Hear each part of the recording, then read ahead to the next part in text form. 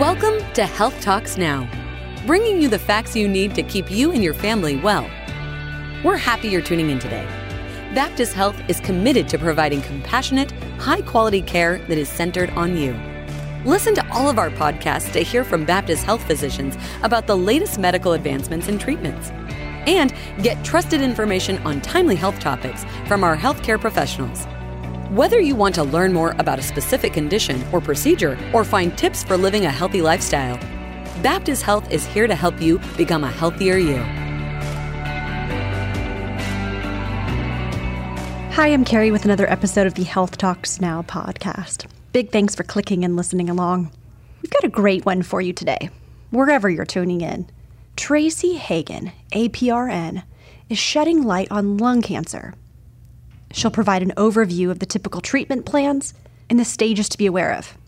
You'll want to stick around and find out if it's likely to return.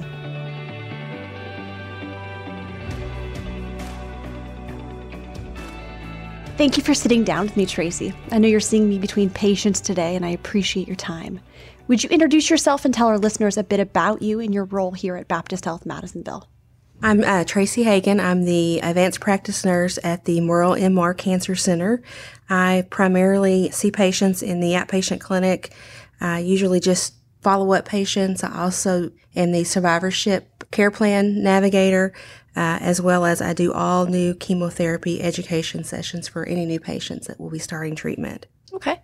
Well, I read something startling as I was preparing to meet you pertaining to the timing of diagnosis and the need to be proactive with health and aware of symptoms, that a small percentage, I believe it was 16% of people with lung cancer will be diagnosed when it's at its earliest stage, when the disease is most treatable. So this is a very important conversation today, given Kentucky's rates of smoking, and that they are higher than the national ones. As many of our listeners know that smoking is the leading cause of this cancer that we're discussing today. In 2017, a quarter of adults smoked in the Commonwealth. It was 24.6%. Nationally, the rate was 17.1%. So before we lose a potential listener who thinks this isn't relevant to them because they don't smoke, how common is it to get lung cancer and not be a former smoker? Or if some are wondering, what if I live with a smoker? Can I get lung cancer? Yes, you're absolutely correct. Kentucky does have some of the highest smoking rates nationally. Also, exposure to other environmental agents. It is definitely important to diagnose and find lung cancers earlier rather than later. We do offer lung cancer screening at the MAR Cancer Center. Usually, if you do an annual CT screening, you can find about 85% of lung cancers in the earliest, most curable stage. Okay. So if I do smoke, what are my chances of developing lung cancer? People who smoke cigarettes are 15 to 30 times more likely to get lung cancer or die from lung cancer than people who do not smoke. Cigarette smoking is linked to around 80% to 90% of lung cancer deaths. Wow. Well, other than smoking, how else can I get lung cancer? Exposure to other environmental agents, radon, secondhand smoking, air pollution, asbestos, diesel exhaust, and there's also even research going on to see if there's genetic links for lung cancer. No kidding. What are the different types of lung cancer? Usually there's two main types, what we classify as non-small cell lung cancer and small cell lung cancer. In the classification of non-small cell lung cancer, there are three subtypes: adenocarcinoma, which is typically the slowest growing lung cancer. It's more common in women and it occurs more often in younger people than other types of lung cancer. The second subtype is squamous cell carcinoma. This is actually found in the flat cells that line the inside of the airways. It's often found in the central part of the lungs and is typically linked to heavy smoking history. The third subset is large cell carcinoma. This type can affect any part of the lung and tends to grow and spread quickly. The second type of lung cancer that we do see here is called small cell carcinoma. This one accounts for about 10 to 15% of lung cancers diagnosed. Typically can be very fast growing and spreads more quickly than non-small cell lung cancers. Small cell carcinoma is also referred to as oat cell cancer and is typically often found in smokers. Okay. You mentioned the screening. Who and when should they receive it, and how often should one be screened? Based on the NCCN cancer guidelines that we utilize at the Mars Center, they stratify risk factors and patient populations. High risk would be anyone between the age of 55 and 75 who has a greater than a 30-pack year smoking history, or who has quit smoking within the past 15 years. Okay. And typically those lung screenings are done annually. Okay. After a screening, can you tell me what the process is if someone receives an abnormal screening or an abnormal finding? So the way our screening process is typically works here, depending on how big a nodule would be seen on a lung cancer screening CAT scan, would determine the next process. We would definitely want to have a tissue biopsy, if at all possible, to help us make a diagnosis of a lung cancer. Sometimes sputum cytology is used as well, but that's not as accurate as an actual tissue biopsy. Okay. So after this procedure and the diagnosis is made, what are some of the treatment options available?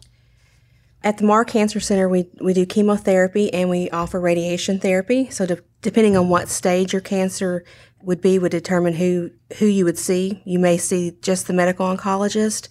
In that setting, we do chemotherapy, we do targeted therapy, such as immunotherapy that seems to be the new way that we're going and treating lung cancers.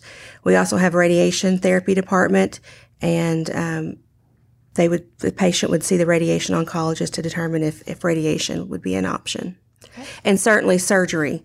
If a lung cancer is caught early enough, some patients may often only need surgery. Okay.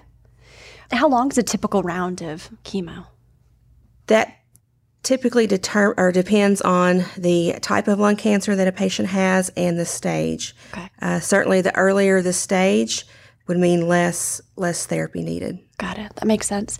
What's the average prognosis? Again, that depends on the stage. The earlier we can catch these lung cancers, the better prognosis patients have. There's a staging process that we go through once a diagnosis has been made. Unfortunately now, at this time, if a patient has a stage 4 lung cancer, the prognosis is not good. However, with new therapies such as immunotherapy, patients are living longer and they are having a better quality of life as well. Okay. Well, can lung cancer return? Yes, it can. So when a patient has completed their therapy at the cancer center, then we present to them a survivorship care plan, and that documents in that care plan, based on NCCN guidelines, how often the patient will be coming back to have routine scans, routine blood work, and seeing the physician.